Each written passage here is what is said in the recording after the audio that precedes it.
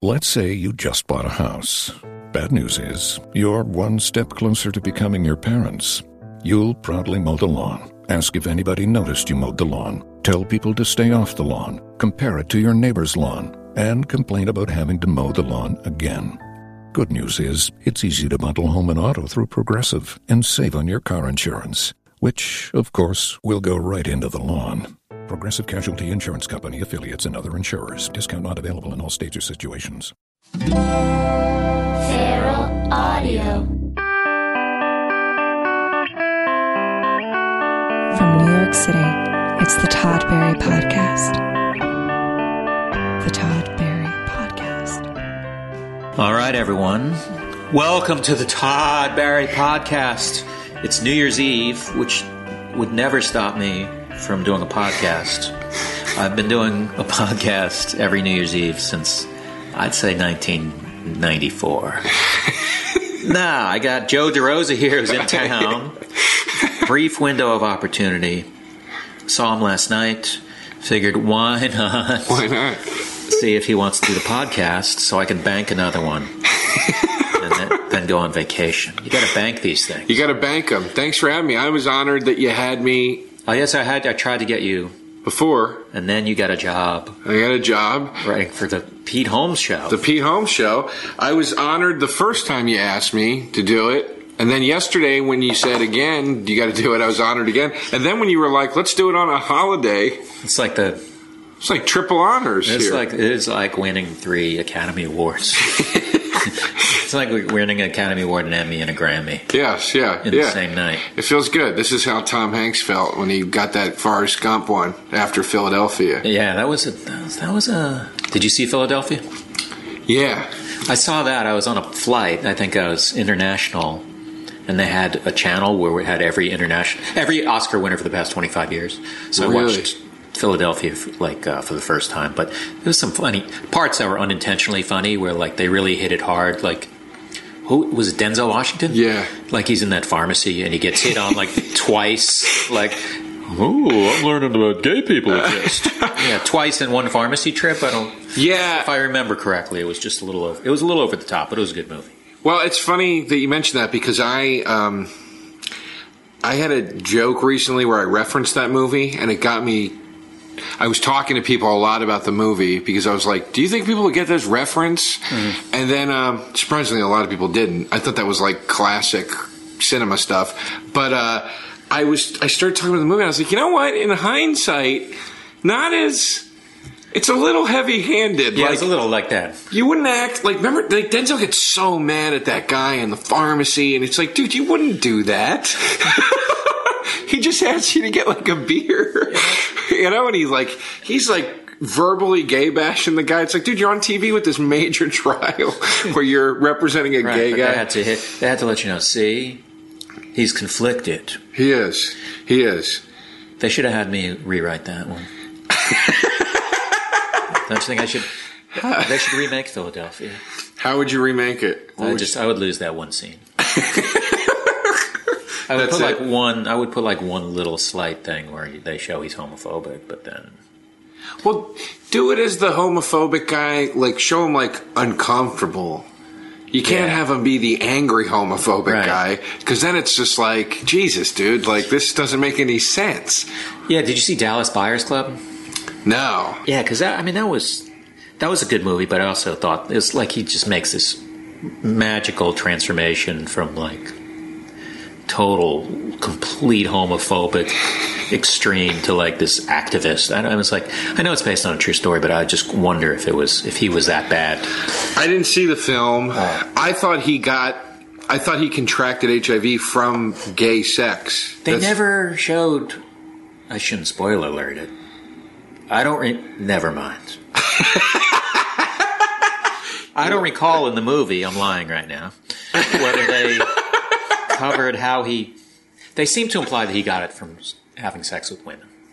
Really? Yeah, because he was quiet. He was, fucking people everywhere. Just having unstoppable sex. Yeah. Just he was a very sexual guy who had lots of sex. Okay. I don't know. Is that a spoiler alert? I don't think so. No. I actually went on the Wikipedia page and read that they never, in real life, the real guy, they never confirmed how he contracted it. But I assumed, because in the trailers, that he's friends with the transsexual guy, Jared Leto plays. Oh, yeah. Well, that comes later. That comes in his transformation. Yeah. I didn't know that. I thought that's how it opened, was them as pals. You thought he's homophobic, yet he's best friends with a transsexual. Mm-hmm. He's a complicated man. Or maybe heroin is how he got it, I thought. And, at this point, you should just see the movie, because I feel like it's ruined. I feel like I hope I would never ruin a movie for anyone. I hope I didn't ruin it for anyone, but I don't think I did.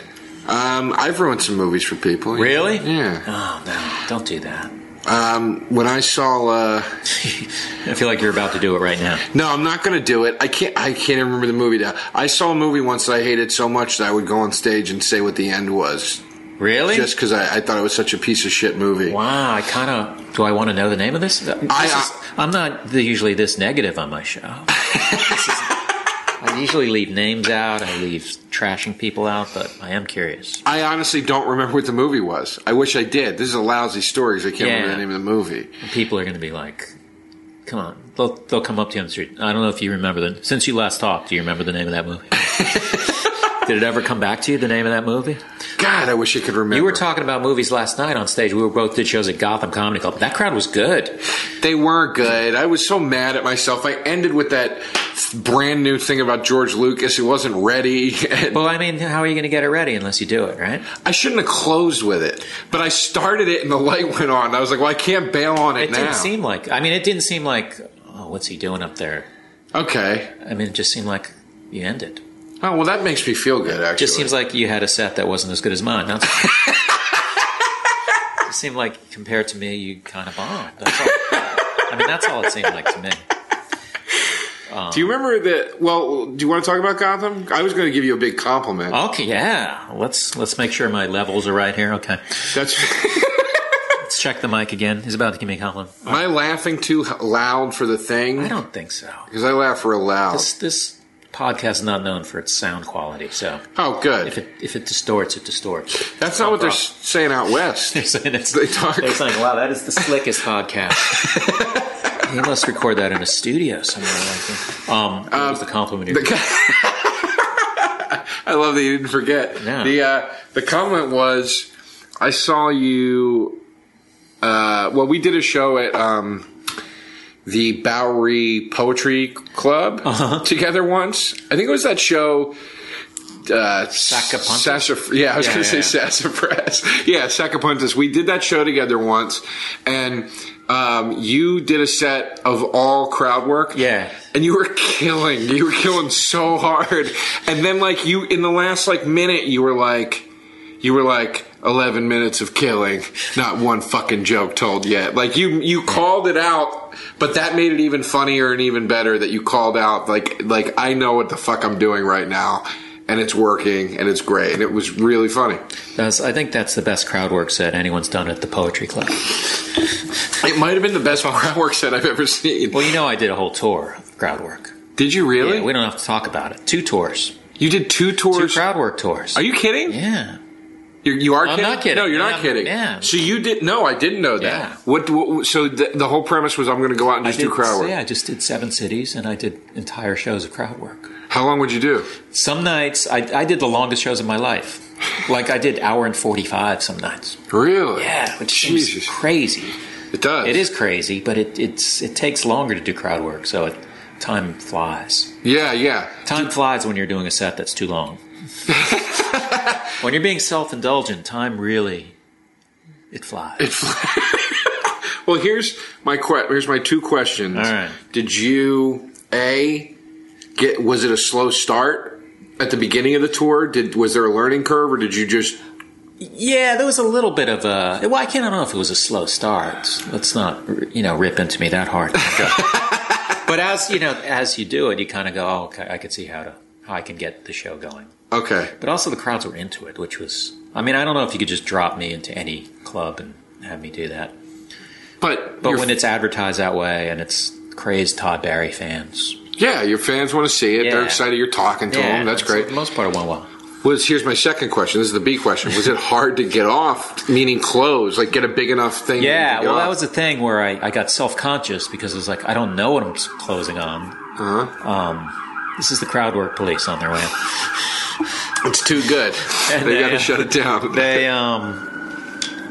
So at some point I go, just end. You try to get the big laugh. Right. But kind of go, all right, I've done a long time and I'm done now. Right. Because you're not going to have like a huge build-up. Oh, man, this must be his closer. Because you don't know what you're going to do. Right, yeah. But, so you got this job writing for Pete Holmes. There it is. Smooth. Was that smooth? I didn't want to just keep talking about my own set. I was so interested. But yeah, we can talk about the Pete Holmes thing. When I do your podcast, When you do mine, we'll also talk about your crowd you work. still do a podcast after I try to talk you out of it later. Yeah, I got a job writing for the Pete Holmes show. How did you get that job? Well, Pete called me, and they were already kind of going. He called me and he said, "We want to hire another writer, and I'd like it to be you, but there's a couple producers that still need to see your stuff." Yeah. So I still did a packet and everything. It was really fast. It was weird. He called me on a Tuesday. I was in LA. He called me on a Tuesday and told me, "Here's the deal." Or on a Monday night, excuse me, and told me, "Here's the deal." He goes, "And by the way, if you start, it's going to be quick." And I go, "Okay." And he goes, "You'd have to get the packet back to us by Wednesday. You won't have like a week to work on this." And I was like, "So how many days did?" They sent it to me Tuesday morning. So you had like less than 6 days too? No, a day. Okay. It had to be... Tuesday before the Wednesday. Yeah. So I got it on Tuesday morning and I sent it back at 5 p.m. that day. I was like, this is such a time crunch. I almost feel like it's better because you can do is go, this is all, I only had a day. Yeah, well... So this is what you're going to get, and I hope you like it. It was best case scenario, I thought, because I was like, this is the most pressuresome I would ever have to probably write. If you had a month to do it, you would just be agonizing over it every day. Exactly. Possibly. So let's do a and I was like, I'm going to get back to him today. I'm not going to take till tomorrow. And I wrote it. I sent it back. I got on a plane that night at 8 p.m. I flew home to New York. He said, we'll let you know by Friday. On Thursday, he called me.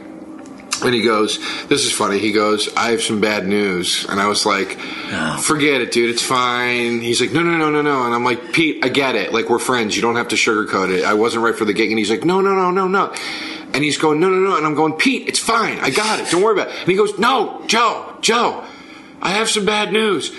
You're going to have to cancel your road dates. You got the job. And I was like, and he goes, I'm sorry for doing the bit. I thought it'd be funny, but then it's the old, misdirection, I'm about to give you good news thing. Yeah, so and then he goes, you start Monday. So the timeline again was Tuesday he calls you. Monday night he called me. Tuesday they sent the packet. Like, it was like questions to do 10 monologue jokes too. It was write a 10-joke monologue. God. Write 3 jokes for this bit that we do, write 3 jokes for this other bit that we do, come up with a couple ideas for in-studio bits, and then write like a fleshed-out sketch premise. It was a lot. You did that in like 8 hours? I ripped that shit. I also had a huge audition that day. I did it in like 4 hours. Really? I was like feverishly writing. Like they should scale that down. Like, how about you gave me 12 hours notice? Why not? How about 5 monologue jokes and 2 other ideas and take a chance? Since Pete already said you like me. Let's barter, guys. Let's deal. What was the audition for? Tracy Morgan's show. Oh, he's got his own show coming? He's got a show coming out called... Actually, I don't know if I'm allowed to say anything about what it's called. But yeah, he's got a show coming out, apparently, that I auditioned for. Was it good? The script is really funny. I didn't get a call back, but I did get the writing job. Yeah. I figured one of these things has to come through. So then you had to book... Did they book you a flight? I flew out on that Sunday. Like Thursday, they hired me, and I flew out Sunday to L.A. And you were going to do with nothing. Podcast on Sunday. I was going to do your podcast that Monday. Oh my god! I had the real. That's Bill Burr's wedding was that Sunday. I had to miss his wedding. Really? Yeah. One of my best pals. He got married here? He got married in Boston. Oh, was he angry? No, he sounded a little disappointed, but he understood. He was like, "What am I going to tell you not to come to my wedding and don't take your writing?" Go, dude. What are you, an idiot? And I would have that's what I would have done either way. Even if he had screamed at me, I would have just said, sorry, man. I gotta. And truthfully, if you didn't get the job, you'd be like, I'm so upset I got the job. I don't want to come to your wedding and bum you out. Either way, I was never going to come to your wedding. So then you flew out the Sunday. Yeah. So did they book you a flight, or did you just? I don't know why I'm asking because that's what I ask about travel. That's what I do on this podcast. It was an easy. And you had nowhere to live? I had nowhere to live. They didn't put you up for like a few days? Well, I had a place to stay. It wasn't like I showed up with suitcases and had nowhere to go. Pete was like, you can still live with me if you need to for a little while. And I was like, no, I got it. Since you hired me on 6 minutes notice, maybe I got I mean, it's such, here's the thing, like, it's such a new show. Like, it's still such a new thing. And I'm still hoping that we don't even know yet if we're going again. How many episodes did you do? We did 28 episodes. Really? But it was so new, and it was like this new, sort of. I read a good review of it. I hate to show. say that I never watched it because Pete Holmes and I are tight. No, we're not tight. But I like you guys seem like we're friends. Pals. Of course, we're friends. Yeah. I just thought it'd be funny to say we're tight. But yes, we're friends. Right. Yes. How is he to work for? Is he a nightmare? He seems like he'd be good to work.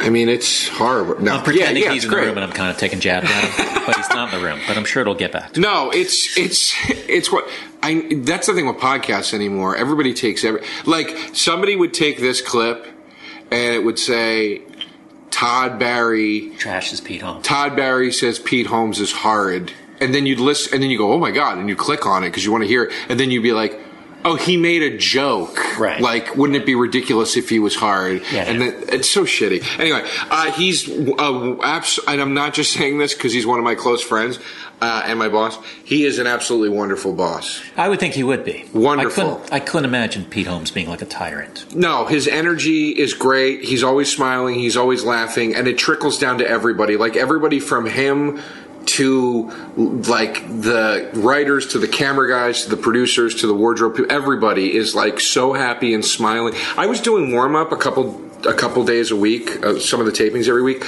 I'd do warm up, and the crew guys would come up to me and go, "We love your warm up, man. It's so funny and stuff." Like, it's like such a supportive environment. Right. Like when they're telling the warm up guy, "Great," you know what I mean? Like that means like they're supporting the show. They loved it. They loved Pete. They thought he was hilarious. Matt McCarthy, like everybody involved with the show. What was Matt McCarthy doing?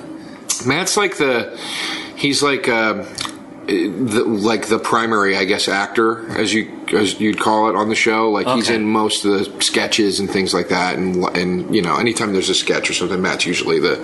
And who else is writing on? Well, Pete. And Oren Bremer, who's I know Oren Bremer. Yeah, you know Oren. We're tight. No, yeah, you guys are tight. They obviously contribute and write a lot of stuff. But then the actual writing staff there's about 5 of us. Nate Fernald, do you know him from Team Submarine? Do you know Nate? I don't think so. He's a good kid. Jamie Lee. I know Jamie. She's funny. Yeah, she's great. This guy Eric Legend, Eric Legend. Wait, is he? He's right for Fallon. Is it the same? Oh, Eric, I know. Yeah, I did a movie he made. Oh, were you in that movie? Yeah, I was. I think I was anally raped in that movie by a woman. Eric's a good dude. He's a really good dude. He's really funny. Yeah, he's a nice guy. I had met him once when he was at Fallon, and then he's our head writer. So, who else is there? 1, 2. Hold on, Eric. There's 5 of us. Eric, Nate, Jamie. That's 3. Me, that's 4. Adam Stein is the 5th guy. And he's a guy, he used to write for It's Always Sunny in Philadelphia. He's not a comic. I think he's the only one that has no stand-up background. I don't... actually, wait, did Adam do stand-up? I don't know. If he did, sorry. I asked if he was There's another YouTube clip. Yeah, Stein. Oh, Adam Stein. I made a funny joke that you pretended I didn't make. I make fun of him about that all the time. Really? How Jewish his name is? Yeah, it's the most Jewish last name I've ever heard. So they're deciding whether to renew that show? Yeah, we're waiting to hear. Waiting to hear if it gets another pickup. So we'll see. Wow. What are you going to do? Did you ever write for a show? I have. I've written for like the VMAs, the Video Music Awards, about 5 or 6 times. I wrote a little bit for the Sarah Silverman Show for a few weeks, a few months maybe, and then I've there was a time I contributed some monologue jokes to Conan when I knew writers there, and they're like, we need a joke on this, and so I sold a few, and then a couple other things, but I'm too much of a great live performer. I can't be writing all the time. Yeah, no, I know. I'm a powerhouse performer. Did you get to go on stage while you were writing?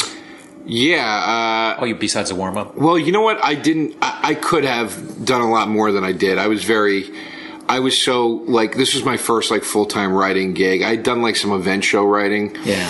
But it was 3 days here, or a week there, 2 weeks there, whatever. But this was the first time I had to be in, like, locked in for weeks. And it was, like, a full-time job. So I kind of backed away from stand-up to get acclimated. Right. If we get picked up again, it's going to be much more of a balance of, like, working in the day and then going out and doing the sets. Because you like doing the sets. I love doing the sets. I mean, Todd, comedy is my first love. Stand-up's my first love. She's my lady. I like doing it, Do you, let's talk about this album. Someone was telling me I should have researched this, but it's more fun to... It's weird to research someone you know. Like, I'm going to do research on this guy for 15 years. You released an album recently. Now, did you release... the story I heard was that you had a really good show and then you had a really, like, a rough crowd. Yeah. And you released that as, like, a bonus? Yeah. What happened was we were recording... We had 2 recording times or whatever blocked. Here's what happened. I can't fucking talk sometimes. That's sorry. all right. We went down to Atlanta to the Laughing Skull to do the album. We had like 4 nights there or something. It was the Final Four weekend, and it was happening in Atlanta, and there was a giant music festival happening. Car racing, isn't it? Final Four? Basketball. Yes. Oh my god. Yes. Oh my god. I really thought, I was like, I'm asking something I totally know the answer to, and I didn't know the answer. I probably I thought about that another 5 minutes. Did you really think it was car racing? I don't know. I guess I did. But I know that Final Four is basketball. I didn't know it. It's not locked into my brain. That's fine. But now it is, for sure. The only reason I'm laughing is because I know nothing about sports. Okay, good. And I'm like laughing like, oh, thank God there's somebody else like me. Yeah. So, needless to say, we got killed on the numbers, and it was just... It's not even that big of a club. No, but it was like just... a 75-seater. Yeah, I got slaughtered, though. But it's still hard to sell even that. I mean, when you got something like that going on, and the traffic, it probably fucked up traffic. It was the Final Four. There was a huge free music festival happening all weekend in town, and then outdoor thing, and it was springtime. Spring was just hitting, and then also the Laughing Skull had their comedy festival the week before that. Yeah. So it was like everything that could have been burnt out was burnt the fuck out with this. All you need is like a national tragedy to happen. Oh my God, I forgot to turn my mail off. Oh boy. I just got an email, but I'm going to shut this off now. So what happened finally, ultimately, was we had good shows, but we were just like, this just isn't like, it's not the energy we need for an album. Like, and then one night it was packed. And I was like, okay, here we go. That's a lot of pressure, man, when you're like, oh, I got this, like, do or die one night. Yeah. Was it the last show of the... It was the late show Saturday. So it was the last show of the run, or...? No, we had a show Sunday, too. And I was like, okay, here we go. This is it. We're going to get it. This is amazing. I went on stage, and it was the drunkest, rowdiest, like, most combative audience ever. That's always weird when that happens in a place that's like 75 seats. Yeah, it was crazy. Really, you just cutting loose here in the 75-seater? Dude, it felt like being up in front of... It felt like being up in front of, like, a bachelorette party and a Christmas party in, like, fucking... like in a like a casino or something. Right. Like, I don't know how that club and that city and that part of that city could house this kind of energy. Like, it just didn't make any sense. You know what I mean? Because it's like sort of an artsy room, and it's kind of an artsy part of town, I guess. And I don't know. It just didn't make sense. But anyway, these people came in. They were shit-faced drunk. And I did 60 minutes and got through like 3 bits. It was all crowd work. It was me just battling them the whole time. And I ended on I somehow did like some weird crowd work callback and actually got off on a nice pop. Yeah. That felt like it came in a weird way full circle. And I walked off stage and I went up to Jason, the producer, and I go, dude, that's it. That's the album. I want that to be the album. And he's like, what do you mean? And I was like, I want that to be the album. Nobody's ever put out that as an album. And I'm a big fan of Dice Clay, The Day the Laughter Died. I have that album. I've never listened to it, but I keep forgetting about it. But I heard that's great. It's amazing. It's my top 3 comedy albums of all time. Oh, thanks, man. So which 2 of mine are the other 2? I got Medium Energy and From Heaven. What? Wow, you named them. Well, I told you years ago before you liked me at all as a person. I don't know if we're any closer. Yeah, but I told you years ago that From Heaven was the best title for a comedy album I've ever heard. Thank you. Anyway, so I go, dude, that's the album. I go, that Dice album is awesome.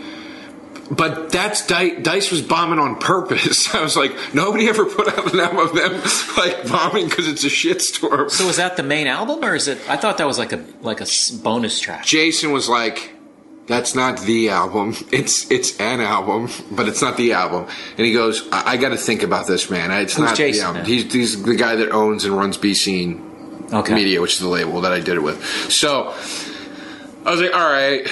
The next night. Again, it was a fine show, but it wasn't what we needed, whatever.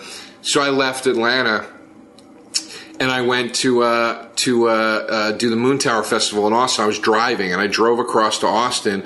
And while I was in Austin, I talked to some comedian friends of mine, and they said, dude, if you're coming back through Atlanta, Star Bar Monday nights, that's a great show. I go, yeah, and they're like, let's do your album that night. Like, come back and we'll get it. We'll redo the album that night. Really? So a few days after, about a week later, week and a half, whatever it was later, I went back to Atlanta.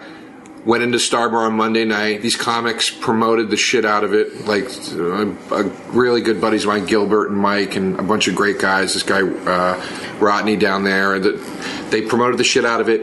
Packed. It was fucking packed. Like, I don't know, maybe 200 people or something like that, standing room only, and we re-recorded the album, and it was killer.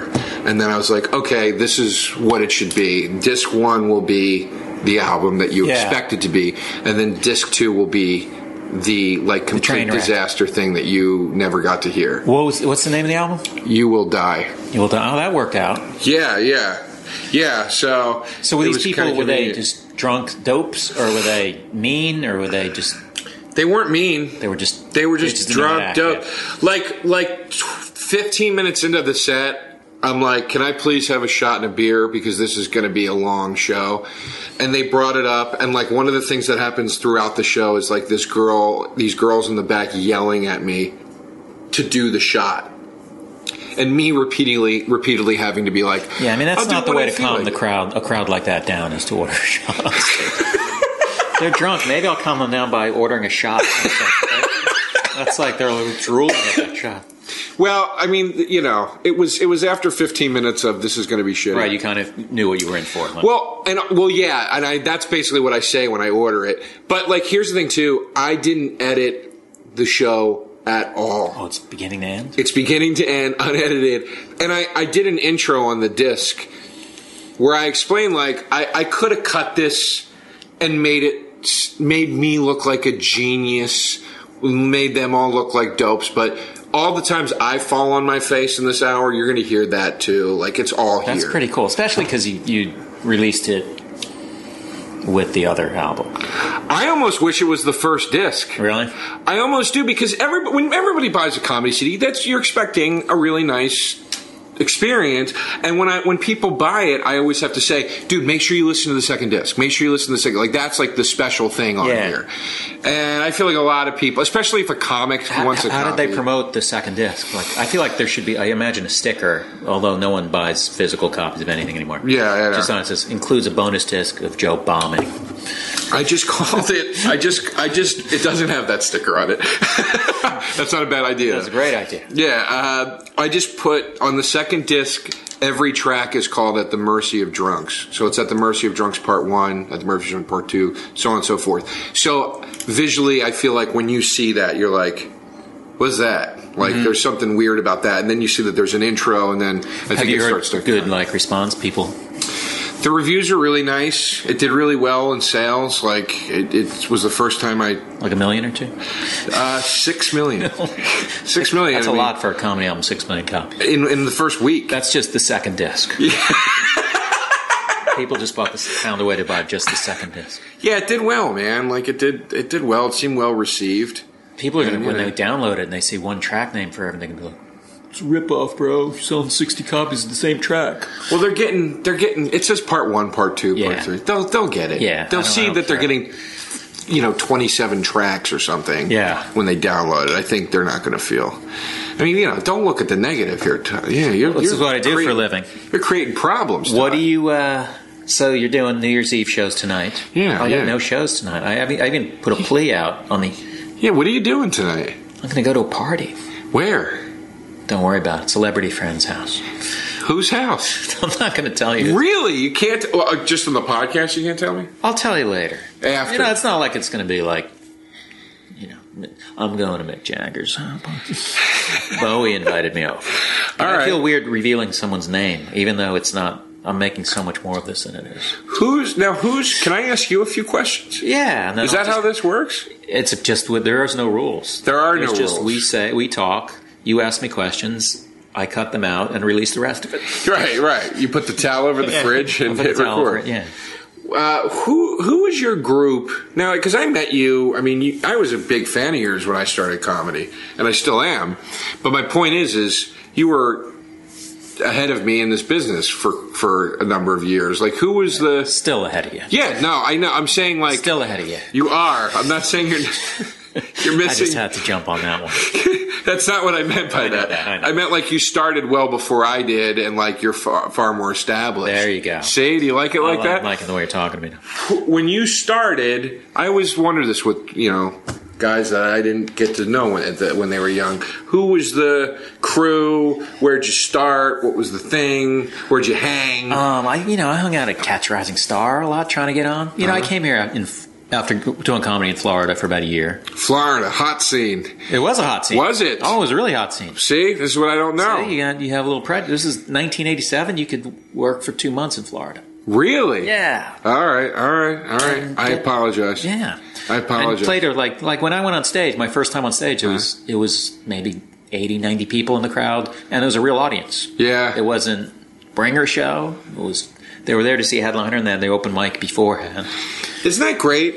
I started an open mic in Philly called at the Laugh House. It was hosted by the legendary Wid. Yeah. You know who he is? Prop guy. Yeah, the original prop guy. Yeah. I started there every Wednesday night, $5 cover, packed house of real people to watch 25 comics do an open mic.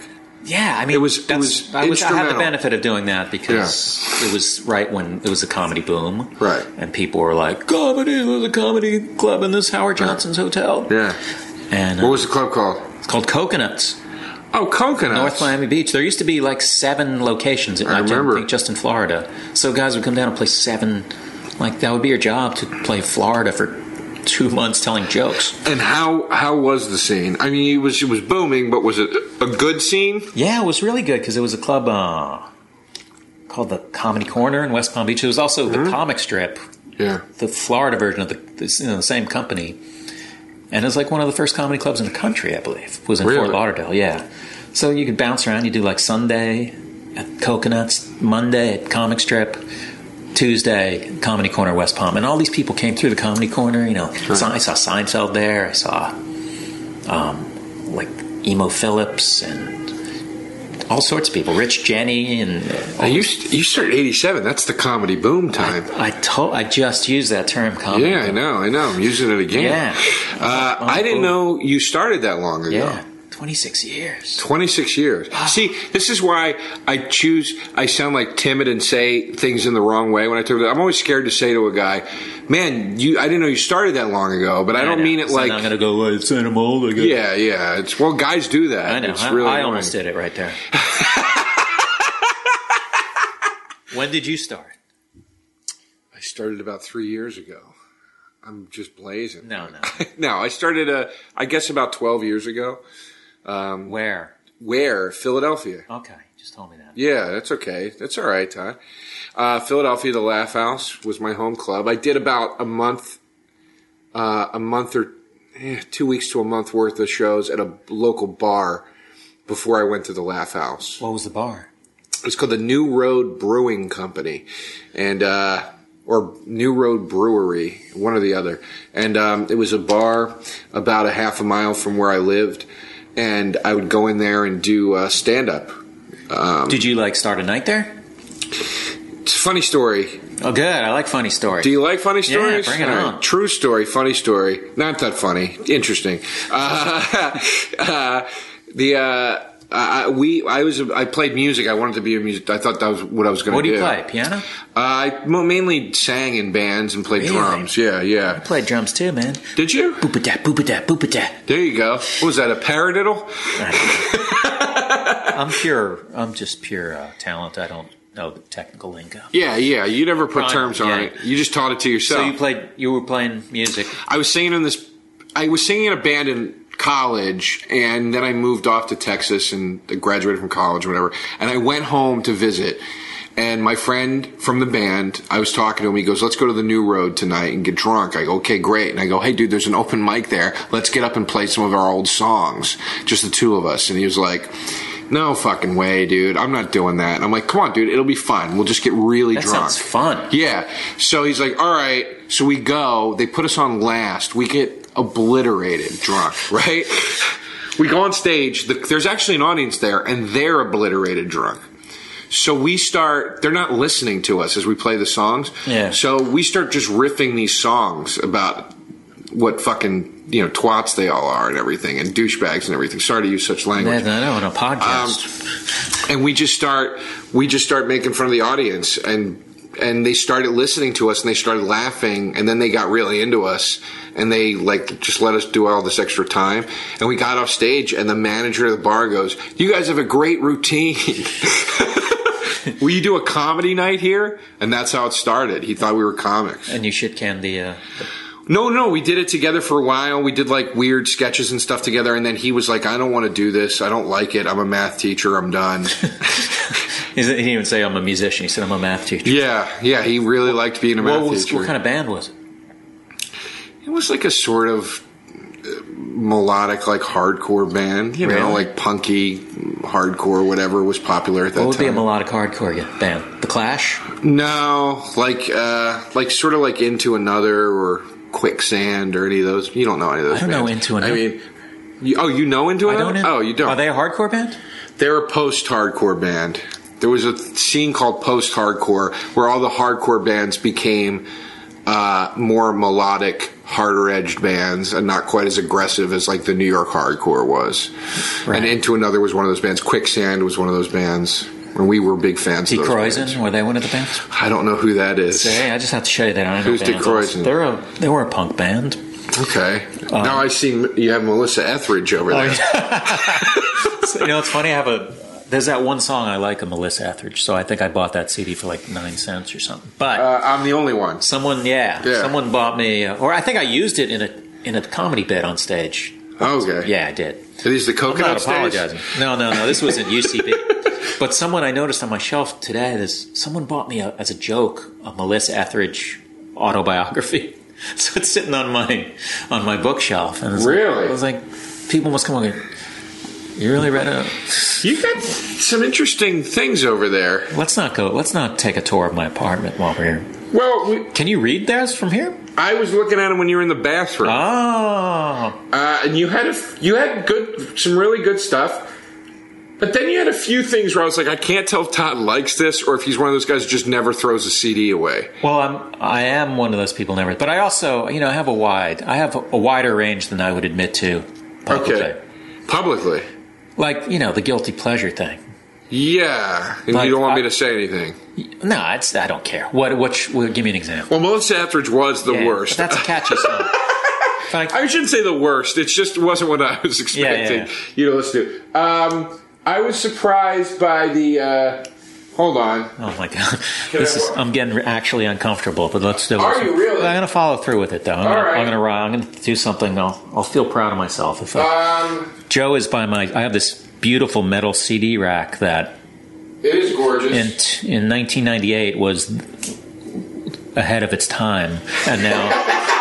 Now people just go, why do you have that in your living room? Because it's ridiculous. Macy Gray. Macy Gray, I think I like that one. Well, that was also a time when she was getting a lot of critical acclaim. Sure. So I said, well, expand my horizons. So but that, honestly, I've listened, I know that one song, and I can't tell you one other track on the album. Not that, and it might be a great album. Well, hold on. There was. Oh, this is good. I was missing. Hold on. Give me. I don't know if this mic is picking you up, but. Well, you gotta narrate while I do this because I gotta find. Because like I said, there's good stuff here. But Joe's gonna sift through my 600 CDs to find one. What's that one? What is that? Is that It's thin? really funny. I thought it was a Fugazi album, and I was going to go, see, and then you got this Fugazi album. That's great. And I pulled it out, and it's something called Thin White Rope. Yeah, that's a hit. People, Sack Full of Silver? Yeah. Who is this? What is that? Sounds like Hobbit music. They're sort of like a post-punk band, I think. Look it up. Look at that picture on the inside. I don't remember the picture. It's them as marionettes. I have Fugazi albums, though. Do you? Yeah, they're on my iTunes. Oh, okay. All right. That's really funny, man. Look, but there you go. You got 10,000 Maniacs. Fugazi shows up to my shows in D.C. Shut up. Yeah, a few of them do. Are you serious? Yeah. Which ones? Ian MacKaye and Brendan, the drummer. Really? Yeah. I hate you. You guys are so... See, you got a cool... I'm cool. You have a cool thing. There's a couple comics that have this really cool thing. Like you're in this cool club where like Ian MacKaye shows up and stuff. Brian Posehn has like really cool He shows people. up at my shows. I got to meet Brian Posehn. Oh, that's so cool. David Cross. Like there are guys that just have like that, thing, like Marin. I want to be one of those guys so bad where like cool people come to my shows. Like Into Another, as I said already, one of my favorite bands. I met them after a show and I was like, you should come to my comedy shows sometime. And they were like, yeah, all right. They never will. I'll never be that guy where the band shows up. You gotta follow up. Did Ian MacKaye just show up at your show? Now I'm paranoid that I'm saying his name wrong. Is it MacKaye or MacKaye? I don't know. I thought it was MacKaye, but all life. right. I'm sure he's not going to be upset if I... He's not at all a super serious guy or anything. He's a nice guy, though. He seems nice. He seems very serious, though. He's very friendly, very really, He's friendly.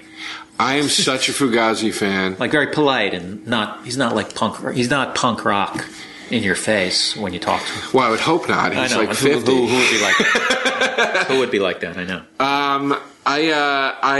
I'm such a huge Fugazi fan. See what I'm doing right now? Yeah. Hopefully he listens to this and listens to me. Hey, Ian, you should check out Joe DeRosa. Thank you very much, Todd. The first time I ever met Brian Posehn was I went to see Mr. Show live when I was like 2 months into comedy, and I went to see their live tour. And we were standing outside the lobby, and Bob Odenkirk let us into the lobby after the show was over. Like, opened the doors for me and my friends. He's like, come on in, guys, if you want to meet us and hang out. Like, because he knew we wanted to meet them. And we went in. That's like stalker avoidance 101 is don't invite people into...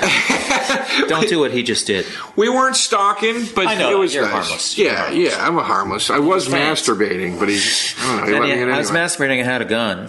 Yeah, I was licking the gun. No, but he let us in. He's like, come on in, guys. And it was really nice. And Brian Posehn was there. He was on the tour. And we were all like, hey, man. And Brian Posehn was like, man, you're tripping about meeting us. I'm fucking freaking out. Ian MacKaye's right over there. Oh, really? Yeah, and Ian, I guess came to the show. It was in D.C., and he came to the show. He apparently is a really big comedy fan or something. Well, I used to do a joke about Fugazi, but... That's right, and it got back to them. What was the joke? Oh, I don't want to do the joke. Oh, Todd. It was a joke about how they would charge $6 for their concerts, and I said there's always... I'm sure that at least one guy in the band is not into that policy. The drummer's like, why don't we do $7? That way I won't have a roommate when I'm 53. That's a condensed version of the joke. But then someone from another band that I know knew them and told the guy about the joke. And then, the drummer wrote me an email. Like that's really funny? Yeah, he said, I think he said that, it's actually more like $10 or something. That's funny, because it was a good-natured joke. It wasn't a... I used to do a bit about the Insane Clown Posse. Really? Yeah, but my bit went more like they're the worst band of all time, and I received threats. I was going to say, I would say, for the record, that was Joe who said that. I am a tremendous... They didn't threaten me.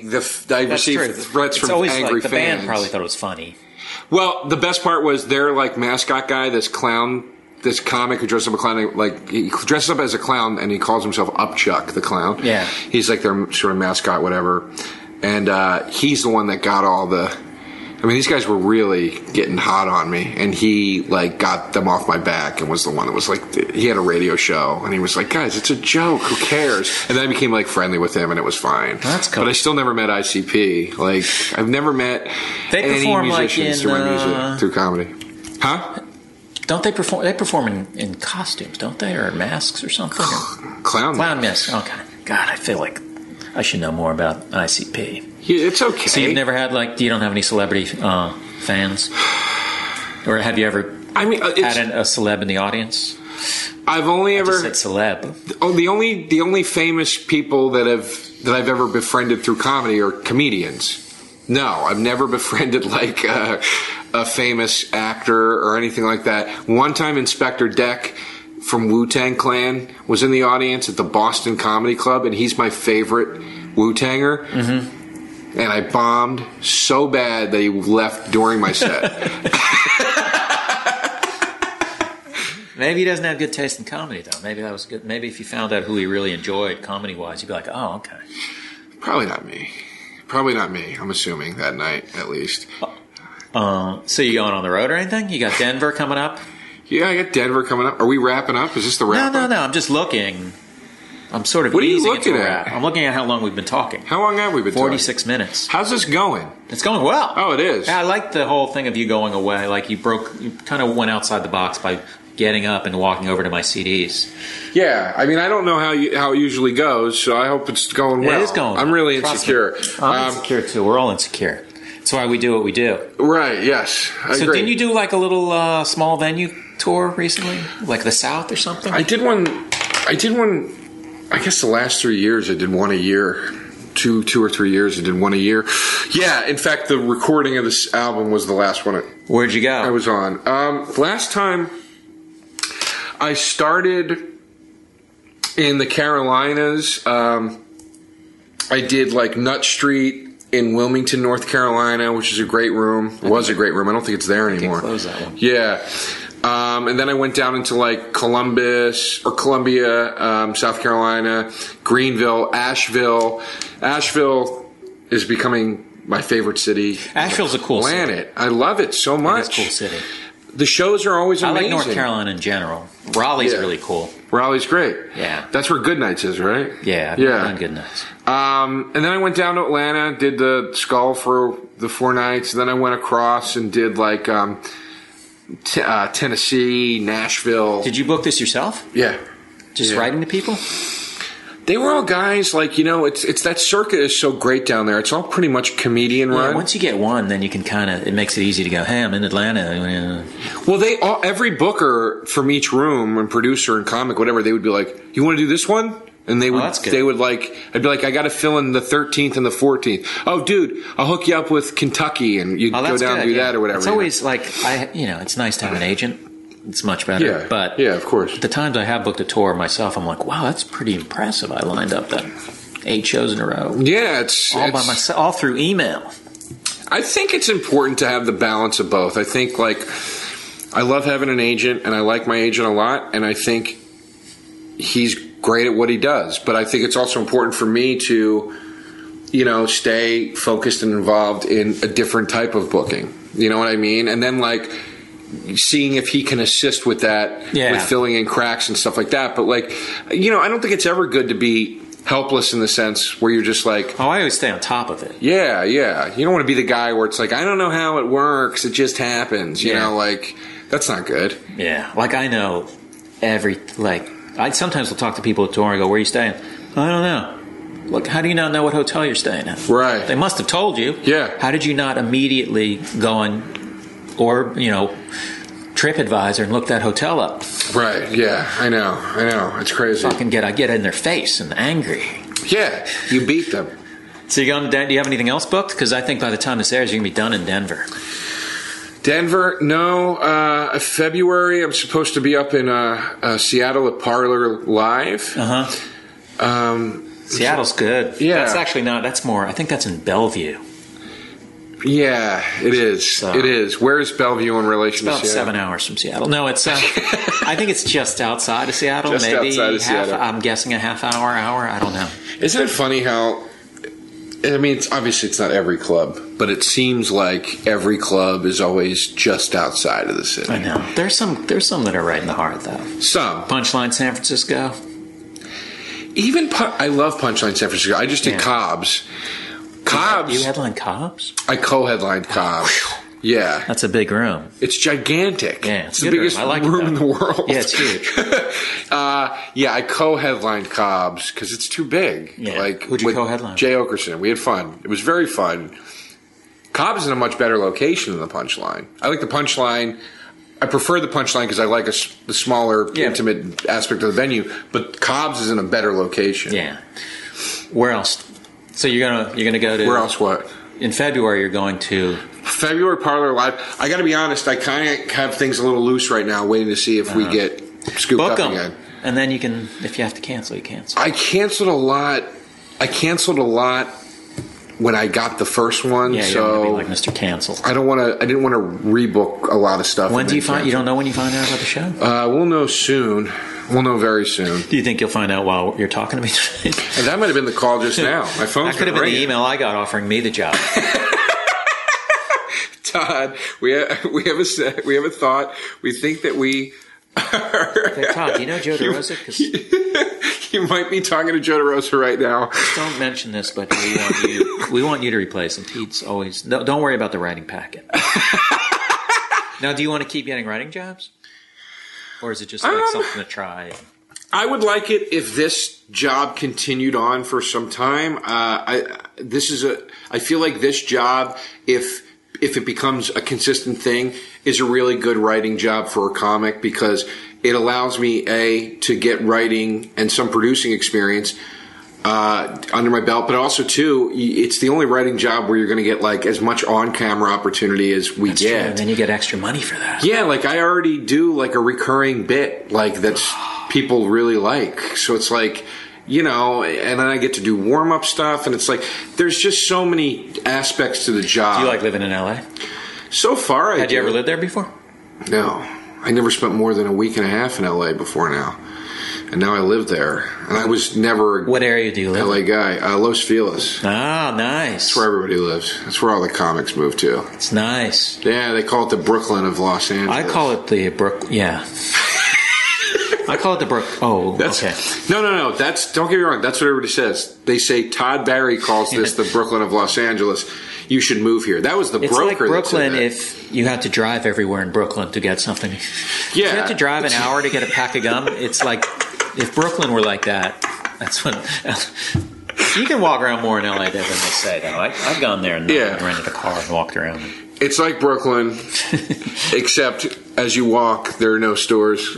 And it's just a lot of grass. It's like Brooklyn in the sense that we wish we were living in Brooklyn. But we're trying to rationalize it by saying it's like Brooklyn when it's not at all like Brooklyn. But it is nice there.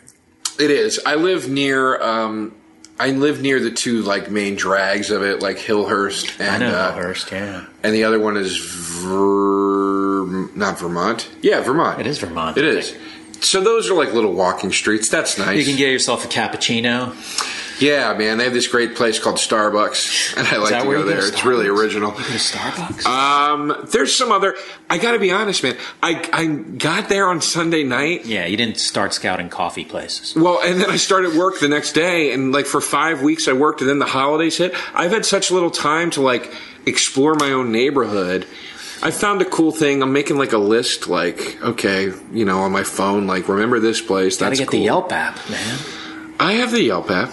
But I like to find it. And That's how you find it in the Yelp app. Click, and then you filter it by distance.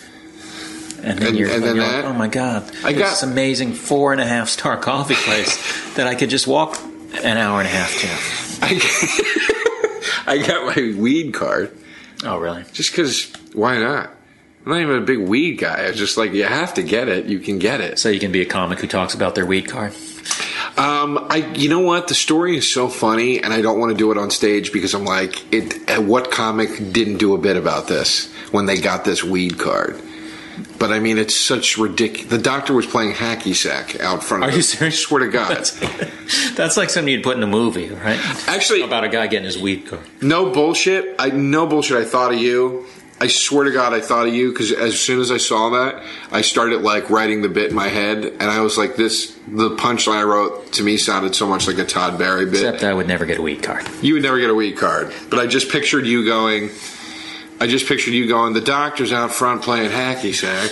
He said, "Can I help you?" And I said, He was really out front playing? Yeah, he was out front playing hacky sack. And then I pictured you going, "Yes, doctor, could you help me? Could you help navigate me through the biggest cliche of all time?" I pictured you Why saying don't you do that? Why don't you do that on stage? I might, but it sounds so much like you in my head. No, you know what? That's your joke. That's your story. Yeah, I know. I'm just saying, like, I don't know. I might do it. I do because I feel it's like. I mean, I don't know. You're standing up. You gonna hit me? No, it did feel weird when I stood up. I have jokes about the airport, but they're like. Yeah, you can do jokes about the airport. I know, but I'm saying like they're like very personal things I experienced there. So I don't know if the weed card experience is personal enough. Or if 1,800 comics have the thing about like, dude, you go and the doctor is like, it's like he's a pothead. You know what I mean? Like, yeah, I know. There's that thing where you tell a joke where you hear some guy telling a joke and you're like, oh, here we go. I've heard this. So it's like something triggers it. You hear weed card, you go, okay, here's a weed card joke. Well, Mr. Show, but there's unlimited. I mean, I feel like there's another 10,000 airport jokes to be written. Absolutely. But I guess what I'm saying is, I feel like my experience, though it was my own, still felt so cliche that I'm like, how many other people had this experience? Yeah, that is the worst when you're on stage and you're like, I don't know if I should be telling this joke. Yeah, you don't like that feeling. You don't like that feeling. Each one of my jokes should be a unique work of art that no one's even considered. And all of yours are. Yeah. I mean, I would say when I do those jokes about eating out, I mean, no one's ever done any eating out jokes. My favorite joke of yours currently, yeah. I really feel like I'm not ball washing you. I just really you already like got the gig. You're on. I like you as a comic a lot, and a guy. I like the water. I don't even know what's that new at this point, but the water with the lemon joke really makes me laugh. That's a new classic of mine. What's next for you? Are you going to do a new album soon or something? Oh, let's not talk about me. All right. I've got stuff in the works. Yeah? I'm going to be on Jerry Seinfeld's web series, the Comedians in Coffee. Oh, yeah? Oh, that's great. Yeah. That's great. Yeah. That's awesome. When are you doing it? It's going to be in January. I'm about to sneeze and I don't have any tissues. But is there anything you want to plug? I'd like to plug my new album. Your album, which tell me again? You Will Die. You Will Die on iTunes and eMusic and all that? iTunes, Amazon, I believe eMusic. And I have a podcast coming out that's going to start, I think, February. Yeah? I think, yeah. What's that called? Do you have a name for it? I think I'm going to call it Down with Joe DeRosa, but I don't know. I like that. Do you like that? Yeah. It's. I felt like it was simple and it made sense. Why are you waiting till February? Well, when I get back in January, I plan to start doing the recording episodes. Okay. And do you want to talk about the podcast before you go? Well, it's going to be a one-on-one. I started that. What did you say? I started you started the one-on-one? I did the first one-on-one. You did the first one-on-one? Yeah. Really? I'm the first guy to do a one-on-one. I didn't know that. You want to hear a funny podcast story? Yeah. I say funny story. It's not funny. It's just a story that's relevant. I almost rented Mark Maron's apartment from him in Queens when he had an apartment in Queens years ago. I was in his fucking kitchen as he was telling me about the apartment, and his phone rang. And he goes, hold on a second. I got to check this. I got to see who called. Somebody left me a voicemail, and he goes, sorry, I'm starting this podcast, and I'm calling all my buddies to see if they'll be on it and stuff. And he goes, I don't know, man. Like, I think it could be good. Like, I feel like a podcast could be a good thing to do. I swear to God. That reminds me of, I was in Australia, and I ran it. You know Greg Barrett? The comic? Yeah. And he's like, I go, what have you been up to? And he's like, just wrote this book. It's coming out. Okay, cool. What's your book? It's called He's Just Not That Into You. I'm like, oh, that's cool. Good luck with that. And then a few months later, I'm in San Francisco, and I'm flipping around the channels, and I see him sitting next to Oprah. Jesus Christ. It's just weird when you hear someone tell you the germ of an idea. Well, I guess that's more of a germ, but more than a germ of an idea. But I was in front of the Comedy Cellar one night with Ben Bailey, and I go, what's going on? And he goes, I booked a couple of gigs this week. And I go, what'd you book? And he goes, I got a reoccurring part in a soap opera. That's pretty cool. Is that true? He was like a cop but he got, it was like a 4-episode arc or something. I was like, oh, that's great. And he goes, yeah, man, I get to act. It's really cool. And I go, what else? And he goes, I booked this game show pilot. And I was like, what's that? And he's like, I drive a cab around. I quiz people. And I was like, what? And he's like, oh, it's weird. Yeah, I don't know. We'll see. And I once ran into him on the street, and he was driving. He's like, hey, you need a ride? And his super rigged cab was there. He won an Emmy for that show. Did he really? Yeah. I like Ben. And I love Ben. That show is kind of fun to watch, too. It's just so simple and... It's so, well, like you said, the germ of the idea, him telling me that idea, I was like, what the fuck are you talking about? And then when you see it, you're like, oh, yeah, of course. That makes perfect sense. Yeah. Makes perfect sense. So your album, You're Gonna Die. You're Gonna Die. My new podcast. Podcast, possibly called Down with Joe DeRosa. Maybe that's the German, maybe this is a German thing. Yeah. And in 2 years, we'll be like, you're gonna be remember that? You change your number. I think that's about it. Denver. You got it. Oh, I never mentioned. I meant to mention this at the beginning. I followed you on Twitter today. I go, oh God, I should be following him. He's going to be my guest. Then I saw that you weren't following me, and I was just like, how could he not be following me? I followed you right back. I know you did, but it's just. I'm a fucking superstar, and how could you not be following me? I swear to God, when you followed me, I looked at your thing and I thought, how could I not be following him? I thought I was following you. You were following 346 people. I was like, I'm like an icon in the world of show. I'm joking. I thought I was following you already. That was a big Twitter get for me. I was excited that you started to follow me. Really? Oh, yeah. Well, it felt weird not following you and then having you in my house doing my podcast. Well, yeah. What's your website? JoeDeRosaComedy.com. Brand new website. I looked at it. There's a lot going on there. It's very flashy, very colorful. Yeah. Someone do it for you? My friend Neil did it for me, and he did a really nice job. Yeah, it did. There's a lot, so check that out. It's been revamped. Everything you need, the podcast will be there and everything. Joe DeRosa Comedy. Thanks, Joe. Thanks, Todd. We'll see you later. All right, everyone. That was Joe DeRosa, recorded on New Year's Eve. I don't know why I'm making a big deal about that. It just sounds intriguing, right? Some upcoming stuff for me. I'm going to be on Jerry Seinfeld's Comedians in Cars Getting Coffee. I think my episode will be on their site January 23rd. But there's other episodes in the new season you can watch now. It's a funny show. This weekend, the 10th through 12th of January, I'll be at the Riot Fest in Los Angeles.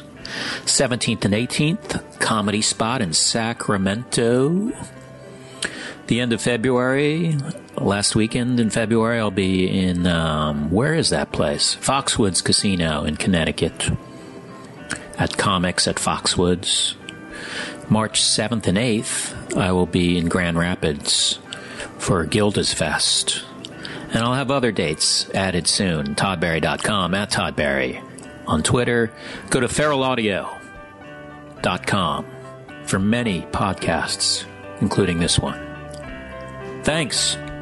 See you soon.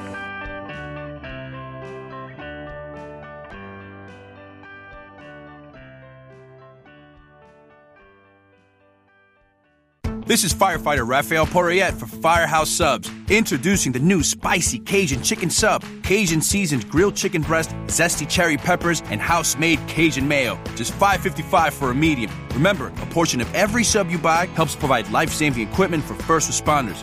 Firehouse Subs. Enjoy more subs, save more lives. Limited time only, plus tax. Participating locations. Firehouse Subs would donate a minimum of $1 million in 2019 to the Firehouse Subs Public Safety Foundation by donating 0.11% of every purchase.